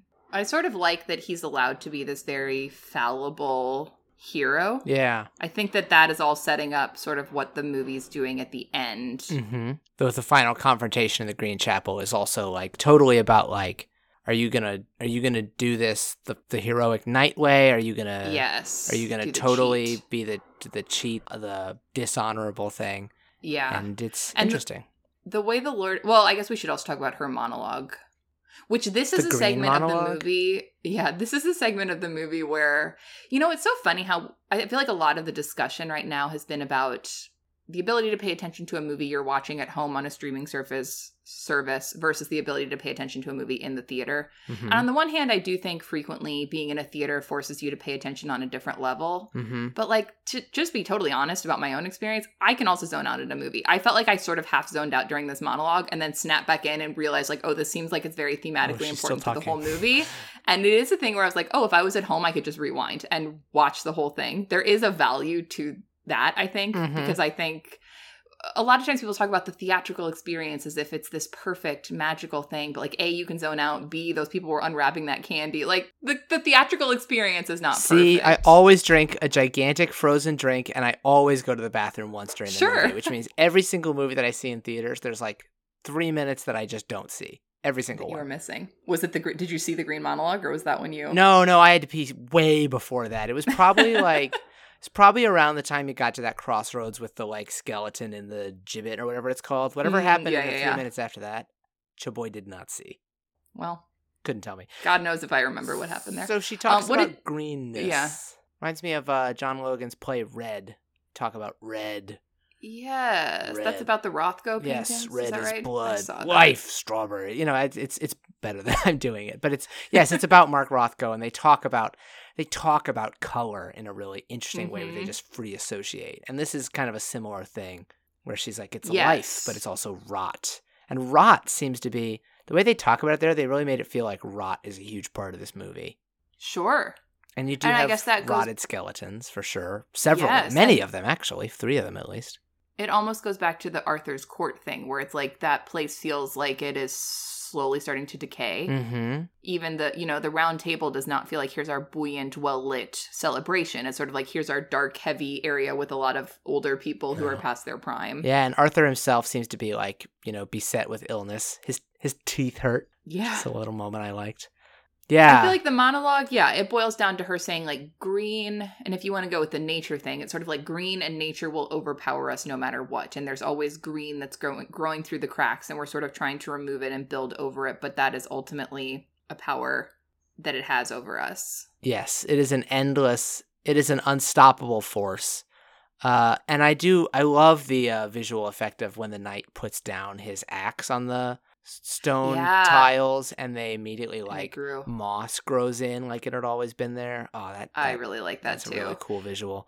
I will say I was also hugely distracted during this monologue because did you see the Alicia Vikander Tomb Raider movie? No. Okay, there's a part of this movie. If it was on Netflix and you didn't have to pay for it, check it out. It's fun. I would not spend the money to seek it out. But there's a part of this movie that I found unintentionally hilarious where they're sort of in a situation where the floor is falling out and they have to figure out this like riddle with using colors in a certain way to sort of escape the room, basically. And I really remember this scene because at one point she just screams out, "It's a color puzzle!" Which is not something the movie has established as a thing and is not a thing that I know of existing, but she says it with such confidence as if we all know what that is. But the sequence ultimately ends with her having to face the riddle of what is the color of life, and she ends up yelling, "Green! Green is the color of life!" In Tomb Raider? Whole thing I was like, wow. In Tomb Raider. Wow. And I was like, well, how are there two separate movies that hinge on Alicia Vikander explaining to us that green is the color of life? Weird. People's careers just go in strange little cycles. I mean, this is the same reason Alicia Vikander is in two movies where she sort of plays like the strange, beguiling temptress in a weird sex house puzzle. Yeah. Or at least two. Maybe she's in a bunch more. No, that's not really the same thing. That has to do with casting directors and that green is the color of life thing. Kismet. But yeah, I do think that is an interesting theme, the idea of like nature is going to rot us all away. It's also interesting because it's like the first part of the movie in an hour that has been indoors. Yes. And it's a very clean, sterile house. And they're like never muddy, they're never dirty. There's a lot of like dirty people in this and muddy people, and like rubbing mud off of Dev Patel's cheeks. But yes. But it's like all clean in this house, clean and weird. Except for maybe friendly, but also sort of threatening. I guess like the cum is kind of dirty. Sure. Interesting. She does take the photo of him, as you mentioned. I will like say that. Again, yeah, I was a big fan. This is the part of the movie where I was vibing with it on a visual level, but maybe struggling to connect on any other level than that. Mm-hmm. Sort of like watching a music video. I had to sort of treat a lot of this like, okay, I'm just enjoying this for what it is, but like the depth I'm trying to provide, like I did not listen to the green monologue and have a strong emotional reaction to it. I had a sort of intellectual, like, oh, what is the movie trying to say reaction? Mm-hmm. But I do think that in this portion of the movie, there was a certain detachment I felt that I think if you were not on this movie's level at all, you probably felt that detachment the entire time. Yeah. I did enjoy when Gawain goes to leave the castle and runs into Lord Joel Edgerton. And they have a little kiss, which was fun. Mm-hmm. It was just like a fun little thing to throw in. Yep, that actually got a wolf whistle in my theater. Oh, well, you had a feisty little audience. We did. It was interesting again to read about the poem after the fact and to see that like the exchanging kisses was a part of the poem, because I don't think that's something the movie sets up. No. You get the sense that like, okay, the wife, I mean, I was wondering if they were about to have sex or something, because he says, give me whatever my wife gave you or whatever you got here. And the exchange that the lady and Gawain have is not a kiss. So I was like, what's about to happen? But he does kiss her early on as thanks for the book. She's like, you give me a thank you kiss for the book. But on the cheek. That's true. You know. They have a little mouth-to-mouth smooch. Yeah. I like that exists, and I like that they don't really comment on it. Yeah. Yeah, it's an interesting little puzzle of a moment. And Gawain kind of like goes along with it, but is like, I don't like you guys. Bye. Afterwards. Yeah. He's like, I'll do it. I'll but yeah, it's interesting. I wouldn't say that I exactly knew what everybody's game was there. Like for them as characters, like what do they want? Really feels more like they just sort of existed as a series of puzzles for him. Yes. It is interesting that this question of a game is obviously so central to what the Green Knight presents. He says, I have a game for you. And then Gawain arrives at the Lord and Lady's house and they're like, hey, and the Lord's like, I have a game for you too. So there is this nature of, there's this element of everything in Gawain's life is this weird puzzle that he has to figure out what everyone's secret meanings are and what the, he seldom knows fully what the stakes of what he's doing are. I do like that this is another thing I like about when I said the inclusion of the self-contained St. Winifred parable. It's like, it's its own thing. It's unconnected, except it does also involve decapitation. And this is, in a sense, like also sort of unconnected, except it has to do with one of his magical items, but it also involves like a game of fair exchanges. And like, I feel like they all have something to do. They all comment on what is ultimately a pretty simple exchange in the Green Chapel, but it like feels resonant because it's bringing back all these elements that have been explored through the whole thing. Oh, I'm feeling, talking it out. I'm like, and that goes with that. That's cool too. We're almost at the end here. So he gets the fox back from the Lord and heads off to the Green Chapel. And this is sort of our big fox scene where the fox speaks, which I'm sort of surprised that they put in the trailer. I felt like in the movie, it's presented a little more as a surprise moment. I agree. Yeah, I expected the fox to talk immediately because it talks early on in the trailer. Sure. Yeah. I actually found this moment maybe the most confusing for me to parse. It felt like up until this point, the fox had been his friend and helping him on his quest. And then it feels like all of a sudden the fox kind of turns against him and is like, stop. I agree. And don't go from here. Not aided by the fact that the sound mixing is a little tough there. I couldn't quite understand everything the fox said. Yeah. Yeah, I wasn't quite sure what made the fox... What does the fox say? Yeah. I wasn't sure what it said. What? I just wasn't quite sure what to make of that moment at all. It seemed to be helping him along his quest, and then it was telling him, don't go on. And then if we have this question that's maybe hanging over the movie of how much his mom is involved in all of these elements of this quest, and did she... I mean, I think there's a reading where the mom is the one that conjured the Lord and Lady, and that's why the lady looks like Gawain's girlfriend, because she was like, okay, I'm going to make a temptress that looks like a girl I know you already like or something. There's a moment where in the seduction scene, Lady Alicia Vikander is wearing sort of like a fox robe almost. Like it feels like there is some connection to the fox, which is maybe because her husband's hunting the fox at the time. Yes, feels like there's something there that I haven't quite unraveled. And then we get to the segment of the movie that, as I mentioned, fully won me over. He goes to the Green Chapel. There's a really fun sequence where it feels like he's almost like gotten there too early. So he just has to sit and wait until Christmas Day for the Green Knight to actually wake up. I like that as well. Yeah. And then we get into this segment that I have seen a lot of people describe the ending of this movie as ambiguous. So I'm curious to hear what you took from it. Is it okay if I say what I... By all means, please. Okay, this was my reading, and it was not even a thing where I was like, oh, I felt like that was ambiguous. I felt so certain in what my reading was that it almost confused me to see that people felt it was ambiguous. My reading is that Gawain goes up to receive his punishment. As in the poem, the knight essentially tries to make 2 swipes to beheading him, but Gawain flinches because he's like, this is an impossible thing to just be prepared to have your head cut off. And then as we see it unfold on screen, on the third swing, Gawain runs away. The movie then goes into a sort of montage segment that explores basically the next couple decades of his life, where he goes back home, he reconnects with Essel, she has a baby, he then takes that baby and sort of abandons her and raises this kid as his official son, but ends up marrying an actual noble woman. With tons of nobles and officials around him the whole time, and Merlin and his mom involved in taking the baby away. So it's clear he goes back and is part of a system that he may not like, but has no ability to contradict. I read it as being more him driving that. Interesting. Huh. I did not read him as a victim in the taking away the baby segment. Oh. Yeah, I just sort of felt like Merlin comes in, touches the baby, and Merlin and Mom are like, let's go. And Gawain, I mean, I think of him as totally complicit by saying look, I'm going on this path now. I'm going to be king and you can't be part of it. But that it's I feel if he's doesn't really Like, he's not, like, that active through that, I feel like. Interesting. I read the mom as being more charitable towards Essel and, like, being there to support her labor, and then Gawain's the one that's like, no, I don't want you in my life. I'm taking this baby. Interesting. So I guess there is ambiguity there. So after he has the baby, we kind of cut to the kid is grown up. They're in war. The son dies in battle, and this obviously weighs heavy on Gawain. He comes back from this war. All of his subjects are like throwing things at him in a very like Joffrey from Game of Thrones style. Everyone hates him. His subjects are being. I like that. Like in the.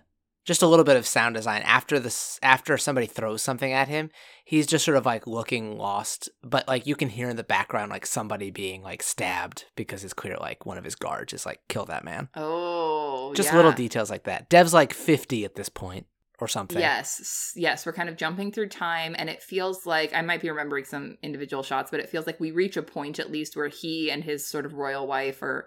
They're another Game of Thrones moment. They're like kind of trapped in a chamber where people are coming in to presumably like kill them, or it feels like Camelot has fallen in a way. And then Gawain has this moment of sort of old Gawain has this moment of realization, and he reaches down and he takes off the green sash that he has been wearing this whole time, and his head falls off, which shocking image.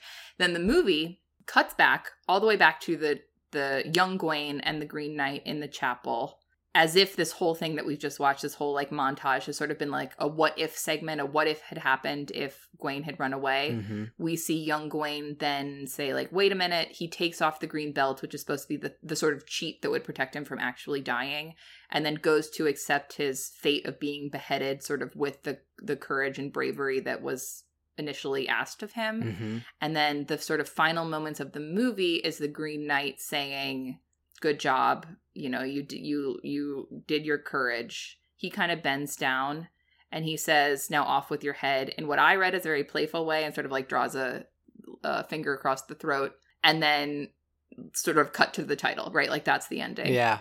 And I think I read that as a moment, I think you could read it as then from like the next scene would be the Green Knight actually cutting off Gawain's head, or the next scene is the Green Knight letting Gawain go and being like, you learned your lesson.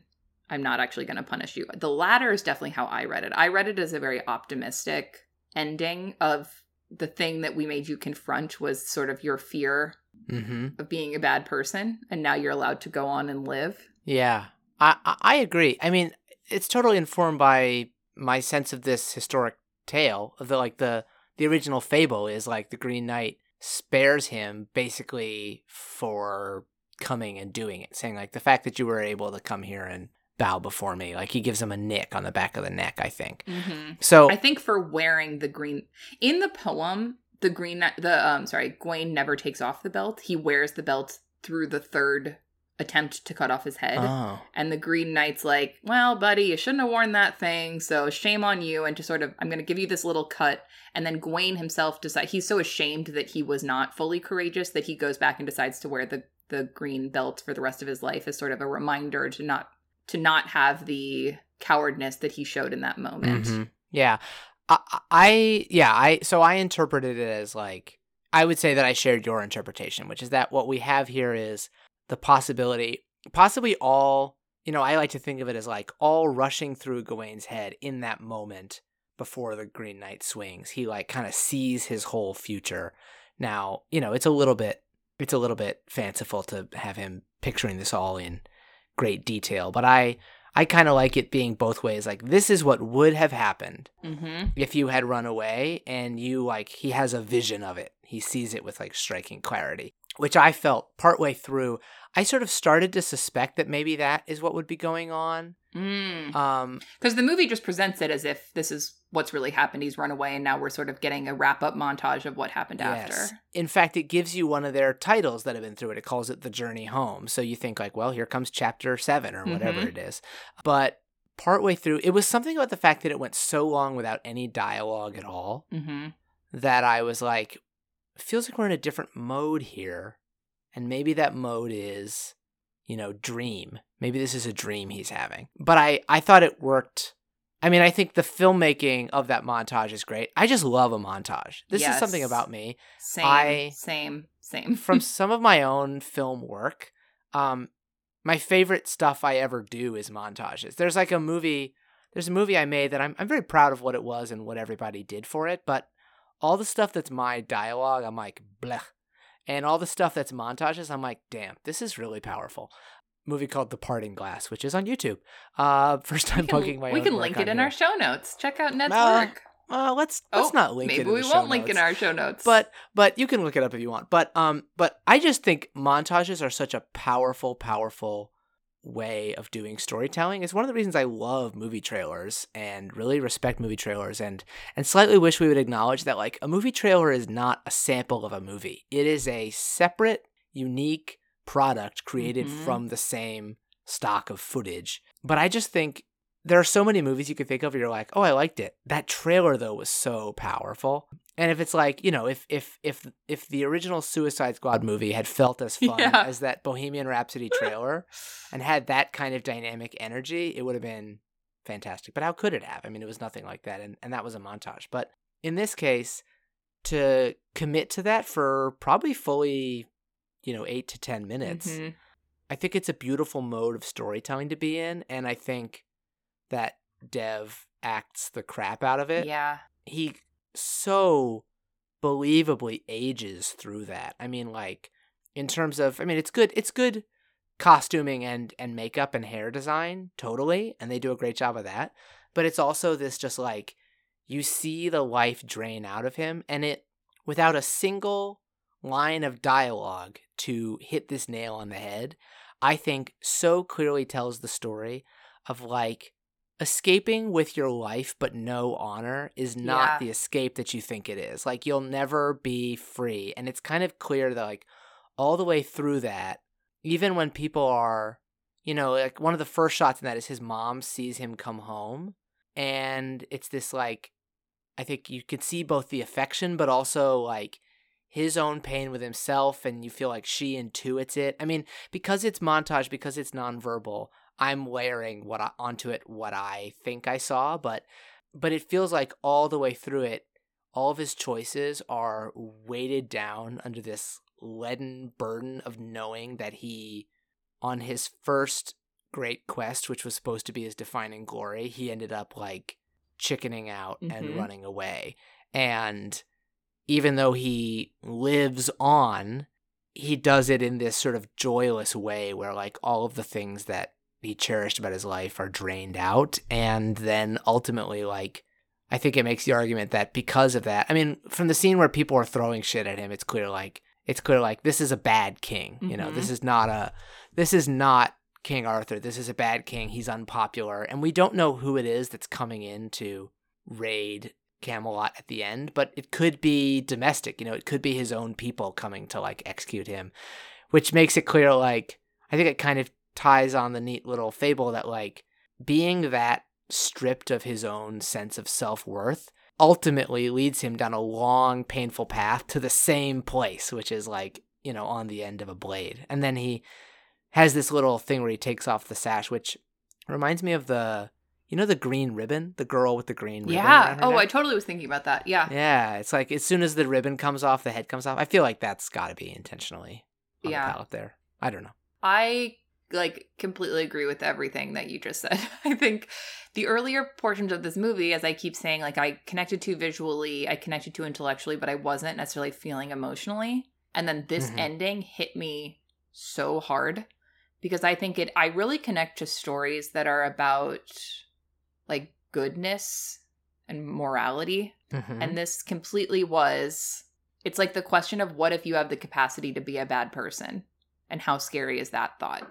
And it's so interesting to think about, when he gets back from within the sort of what if segment, when Gawain gets back from the Green Knight, we don't even know what he told people. He could have told people like, oh, I beat him. Like he could have lied about what actually happened. And it feels like whatever the experience he had in running away unlocks his capacity to sort of be an immoral person, which I think is why I read him taking the baby away as more of him choosing to be that way. Like it was his cowardice again coming through. And it was like his greatest fear, he realizes, is ultimately not having his head cut off. It's like his ability to be a terrible human being, and then the consequences that would have on his immediate family and his kingdom and like everything he holds dear. And then the sort of emotional gut punch of like getting a second chance to make that choice and making a different choice. And then, to me at least, feeling like you were rewarded for that. And that was the sort of quest you were on the whole time. All of that I just found so deeply moving and such an interesting modern interpretation of the chivalrous knight code, which I think in some ways can feel not relatable to modern life at all. But the sort of the core idea of just how do you be a good person, which I think is what that knight's code was supposed to be. Like, even if all of the trappings of it have changed to modern times, I think that core idea of just like, how do you live a good ethical life when you're faced with impossible choices is such a relatable idea and can be abstracted in so many different ways and tied into so many different things. And I just like loved the ending of this movie. Yeah. I think you're right that it's a totally I buy your interpretation now about his role in the sort of events there, because I think you're totally spot on that what we see is the what if of like what you said about having unlocked his ability to choose selfishly instead of morally. Yes. And the fear of that. And then at the end it's like that is just so much worse. Like, having lived a long but deeply unethical life is worse than living a short but ethical life. Like that, I think, is what the movie lands on. And then it sort of gives him, at least in my reading, the like joy. It's like a Christmas Carol, right? It's like you saw the worst of your future. Yes. But then, it's still Christmas Day. The ghost did it in one day. I get to actually go on and learn from this. Yeah, which is very happy. And I love the play. This is where the Green Knight, the character of the Green Knight, and the performance, I think, is so good. Like that little playful, it's like so playful to like, now off with your head. That's why I don't read this as an ending where it goes on for him to actually get his head chopped off. Because it feels like the way that line is delivered is so kind. And like, it's almost like what was off with your head. It's not, I'm going to take off your literal head. It's like, I'm going to take off your sense of like ego or selfishness or self-centeredness, like your head in a metaphorical way. I'm going to strip you of this story that you've told of your own life where you're always the central figure, and sort of give you a different worldview. And that is the beheading. Yeah, and it totally, particularly if we think of the Green Knight as being like an agent of or an embodiment of Gawain's mother. Yeah. You know, it's playful and it's parental. It's so affectionate the way he delivers that last line. I'd love to go back and see that last line again. It's an interesting moment because it's just like, and snap to the final title treatment and then come the credits. Like, you get no moment after. Not at all. Which does, I think that's why you could call it an ambiguous ending, because it does not explicitly show you. Though I agree, I'm quite clear on my interpretation. It's the same as yours, but yeah, it's very nice. And yeah, the more we talk about it, I'm like, that's a very happy ending. Even before, it's almost like it's a happy ending, even if the knight didn't spare him, in the sense of like, he sees this dark pathway and then like, snap, that doesn't have to come to pass. You can stay here. And the way Dev acts like the moment before the first two blows versus like the moment before the third one, like when we come out of that memory and he takes off the belt, and then you just have these like very tight shots of his like face and his shaggy locks and big expressive eyes, when he says in the third one, like, there, now I'm ready. Yeah.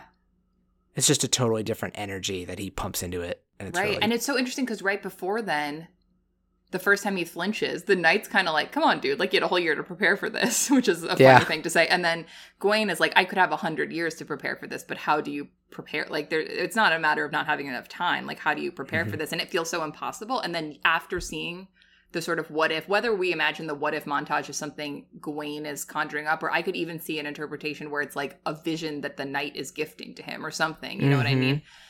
It's like after seeing that, then he finds that piece that he thought was impossible. Like that in and of itself is a really huge journey that happens just in that final segment of the movie. Yeah. I forgot about that line that whether it was 1 year or 100 years, it wouldn't be enough, because actually it's like, no, how about you live like 25 more years and you see your whole life and it's really desperate, and that gets you ready. Yeah. Yeah. I think it's so good. And it's an ending that certainly made me want to go and rewatch the whole movie and sort of trace that thread through it even more. Mm-hmm. Because I like that it's not just a coming of age story.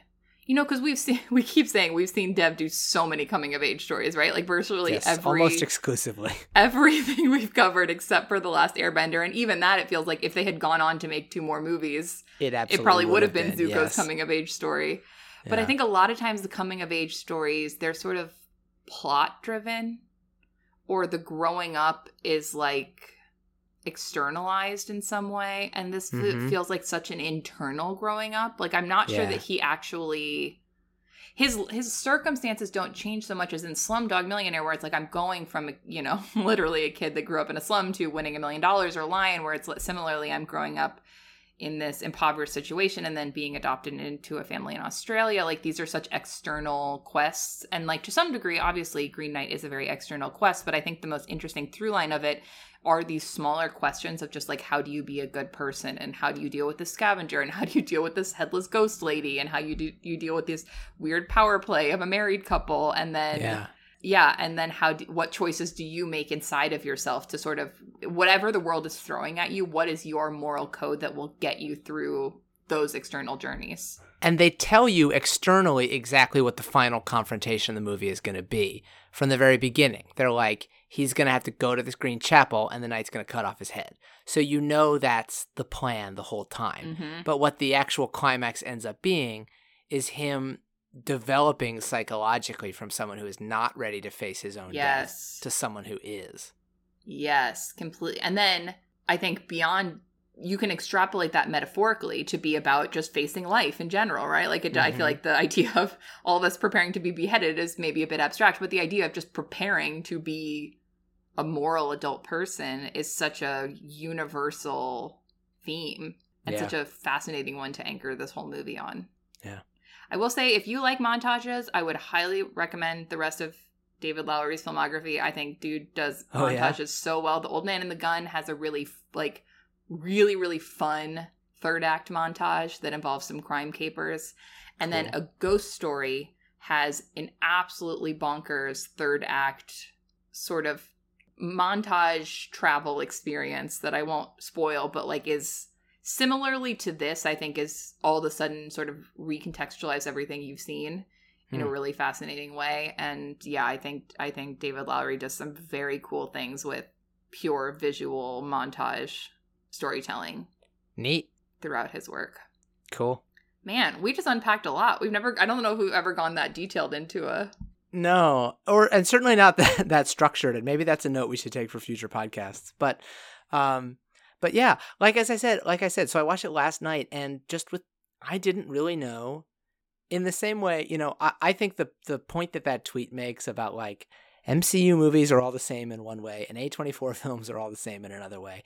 But with this movie, I definitely didn't know quite like what level it was going to be working on. So I didn't really have my feet under me the whole time. I was just like having these images wash over me. And I do feel like chatting it out now, we've had a chance to, you know, unpack it a lot more. And I'm like, oh, okay, yeah, now I'm seeing that theme through that thing and that theme through that thing. And I like it a lot. Yeah. I mean, listen, anything that can bring me back to the feeling of being in a high school or college class discussing literature. Sure. That is the feeling I'm striving for throughout my entire adult life. I have, maybe to end on here, I have a quote from Dev from that New York Times profile I mentioned before about his horse Armani. This was Dev's sort of take on Gawain and his journey. Garwin. Which is a very modern interpretation. He says, whether you're an Instagram model or a YouTuber, there's this thirst to be recognized, to have your legend spoken about, to get the likes. And for me, as a young actor in Hollywood, you're dealing with issues of masculinity, ego, success, and fame. That's the same quest this young man goes on to be a known knight. All of that I related to. So I think that is tying it. We haven't talked quite as much about this, but that's tying into this idea of like legend and this desire to be immortalized in the way that, you know, Arthur and the Knights of the Round Table have, and how that intersects then with your innate morality. And when do you, what are the moral and ethical lines of both trying to be a knight in the sense of being a good person and trying to be a knight in the sense of a famous person. Yeah. And maybe that just goes to show that throughout history, human beings have kind of always been dealing with the same things. Yeah. And that people being Instagram influencers and YouTubers is not the end of the world because we've always struggled with these exact same topics. And Dev always, he puts a very identifiable face on it. And you're rooting for him. Yeah. I mean, I will say, I think of the things we've covered, I still think that David Copperfield is my favorite Dev performance. I think the range of what he gets to show in there, particularly the comedy side, is so good and so unique and feels like a thing that only he could do. And I think he's a wonderful anchor for Green Knight. Again, giving us the hot Aragorn vibes that I am 100% here for. That we're so starved for. We're so starved for. I think wonderful performance. But to me, I think I will always hold, at least for now, I will always hold David Copperfield as like the top tier Dev that I really want everyone to seek out, as well as the Green Knight. Sure. And I agree. And it has a lot to do with what you mentioned on our last episode, that it is really nice when deep and weighty human issues are explored through a comedy, so you almost don't see them coming, and then you realize they've done something to you. That is also like my sort of preferred or favorite mode. So I would say that David Copperfield's still my favorite film we've covered on here, but honestly, I have enjoyed almost all of them. Well, maybe, have I? Really? Maybe The Last Airbender accepted. Last Airbender accepted. And Slumdog was half and half. Okay, you know what? I really liked the last two so much. And we liked Lion. Yeah, we did like Lion. Yeah. The journey of Dev's career as an actor, I think, is just so much him learning to embrace stillness and being internal.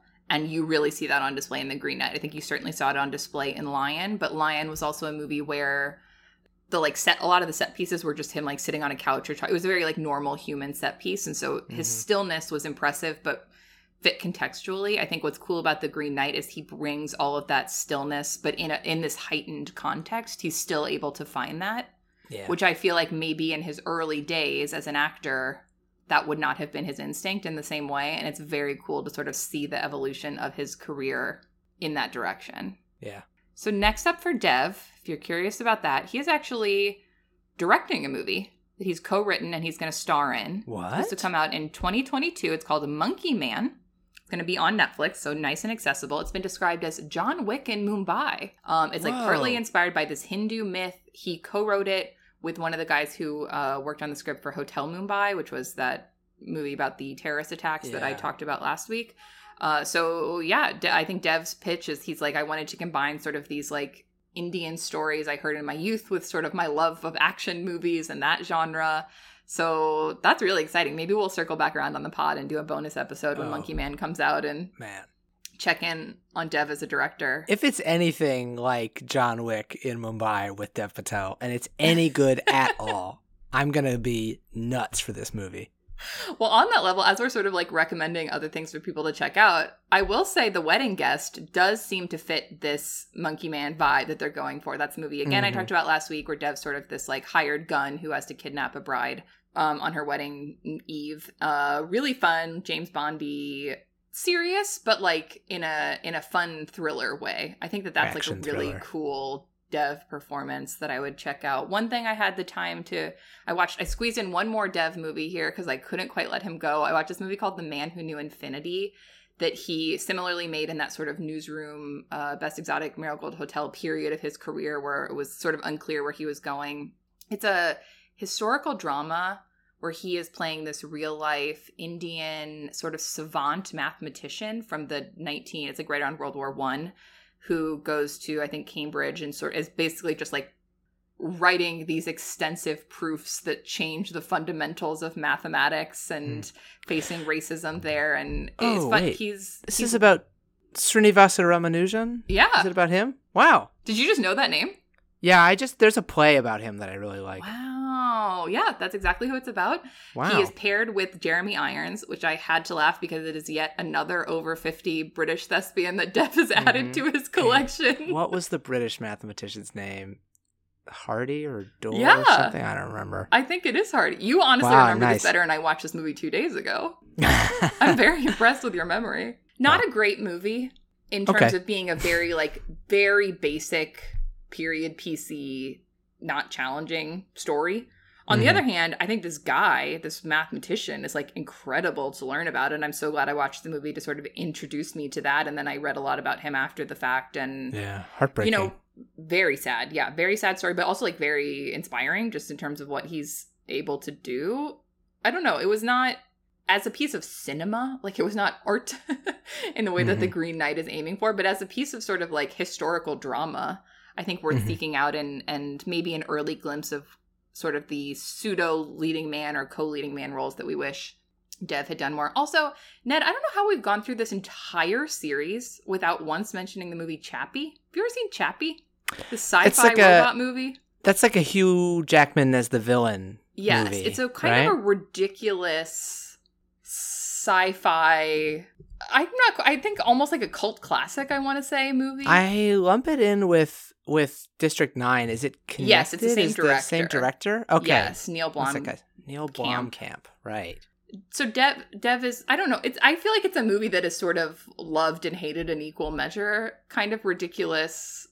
Dev's in that. I just feel like it's weird that we never you and I frequently like sci-fi things. I felt like it was weird that we never once mentioned. He plays the guy who created the titular robot Chappie, who is like a sort of like a Pinocchio story of the robot wants to be a real boy. Anyway, I just felt like we couldn't wrap this up without mentioning talking about Chappie one time. Chappie. But I would say of things to check out if you haven't seen them: Lion, Wedding Guest, Personal History of David Copperfield. Those would be my real Dev recommendations for you. Word. And sadly, that will just about bring us to the end of Dev. But Ned, do you want to tell our listeners what actor or actress we'll be covering in our next series? Oh gosh, yeah. I didn't even think about how we would have to do that today. But yes, we put those improv skills to use. I can't think of any sort of clever segue in, but we are, for our next cycle, going to be looking at 5 films from the career of the one, the only Jamie Lee Curtis. Our first non-British actor. We're finally moving outside of the UK. Yeah, well, it's funny you say that because she is married to Christopher Guest. So she is, and do you know that Christopher Guest is like a lord? Really? Yes. Or I had like no idea. He's like a baron. So technically she's probably something like a Baroness of the Realm or some shit like that. But so we're easing our way out of the UK by doing someone that's at least tangentially connected. Yes. Due to her marriage with Guest, who is the hereditary 5th Baron Hayden Guest in the United Kingdom, Kurt is a peeress, formally entitled to the title Lady Hayden Guest. What the hell? And this is not helping my stereotype of what England is like, where everyone is a lord and a lady. Or of what Hollywood is like. Nor was it my intention to introduce our Jamie Lee Curtis cycle by talking about what titles she has inherited through marriage. But we will pick it back up. We are jumping back in time to the very start of her career, to her iconic first film, 1978's Halloween. So it's going to be Halloween in August, baby. So lock your front doors because there's a creeper in the neighborhood. Well, and you know what? That movie made her a Scream Queen. That's right. That's her real title here.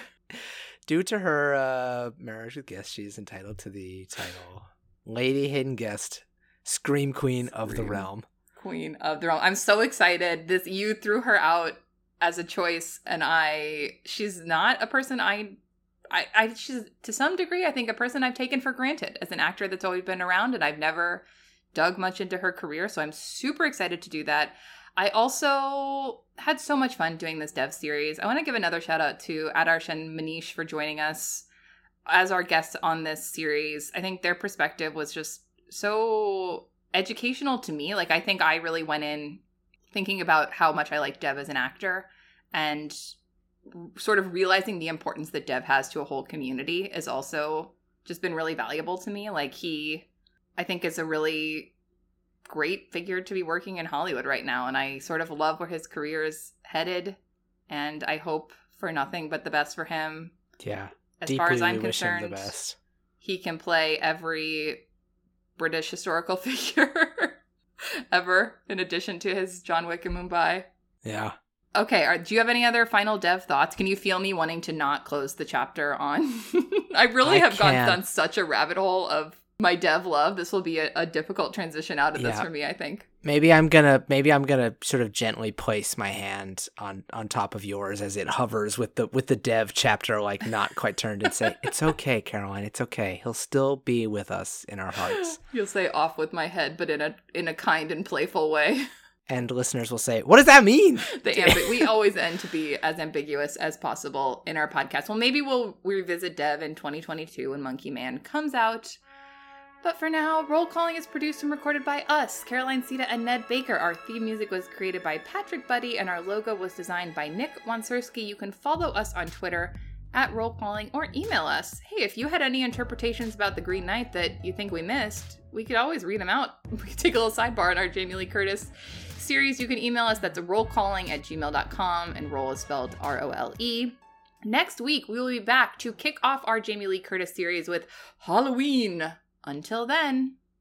1 year hence. Oh, spooky. Spooky.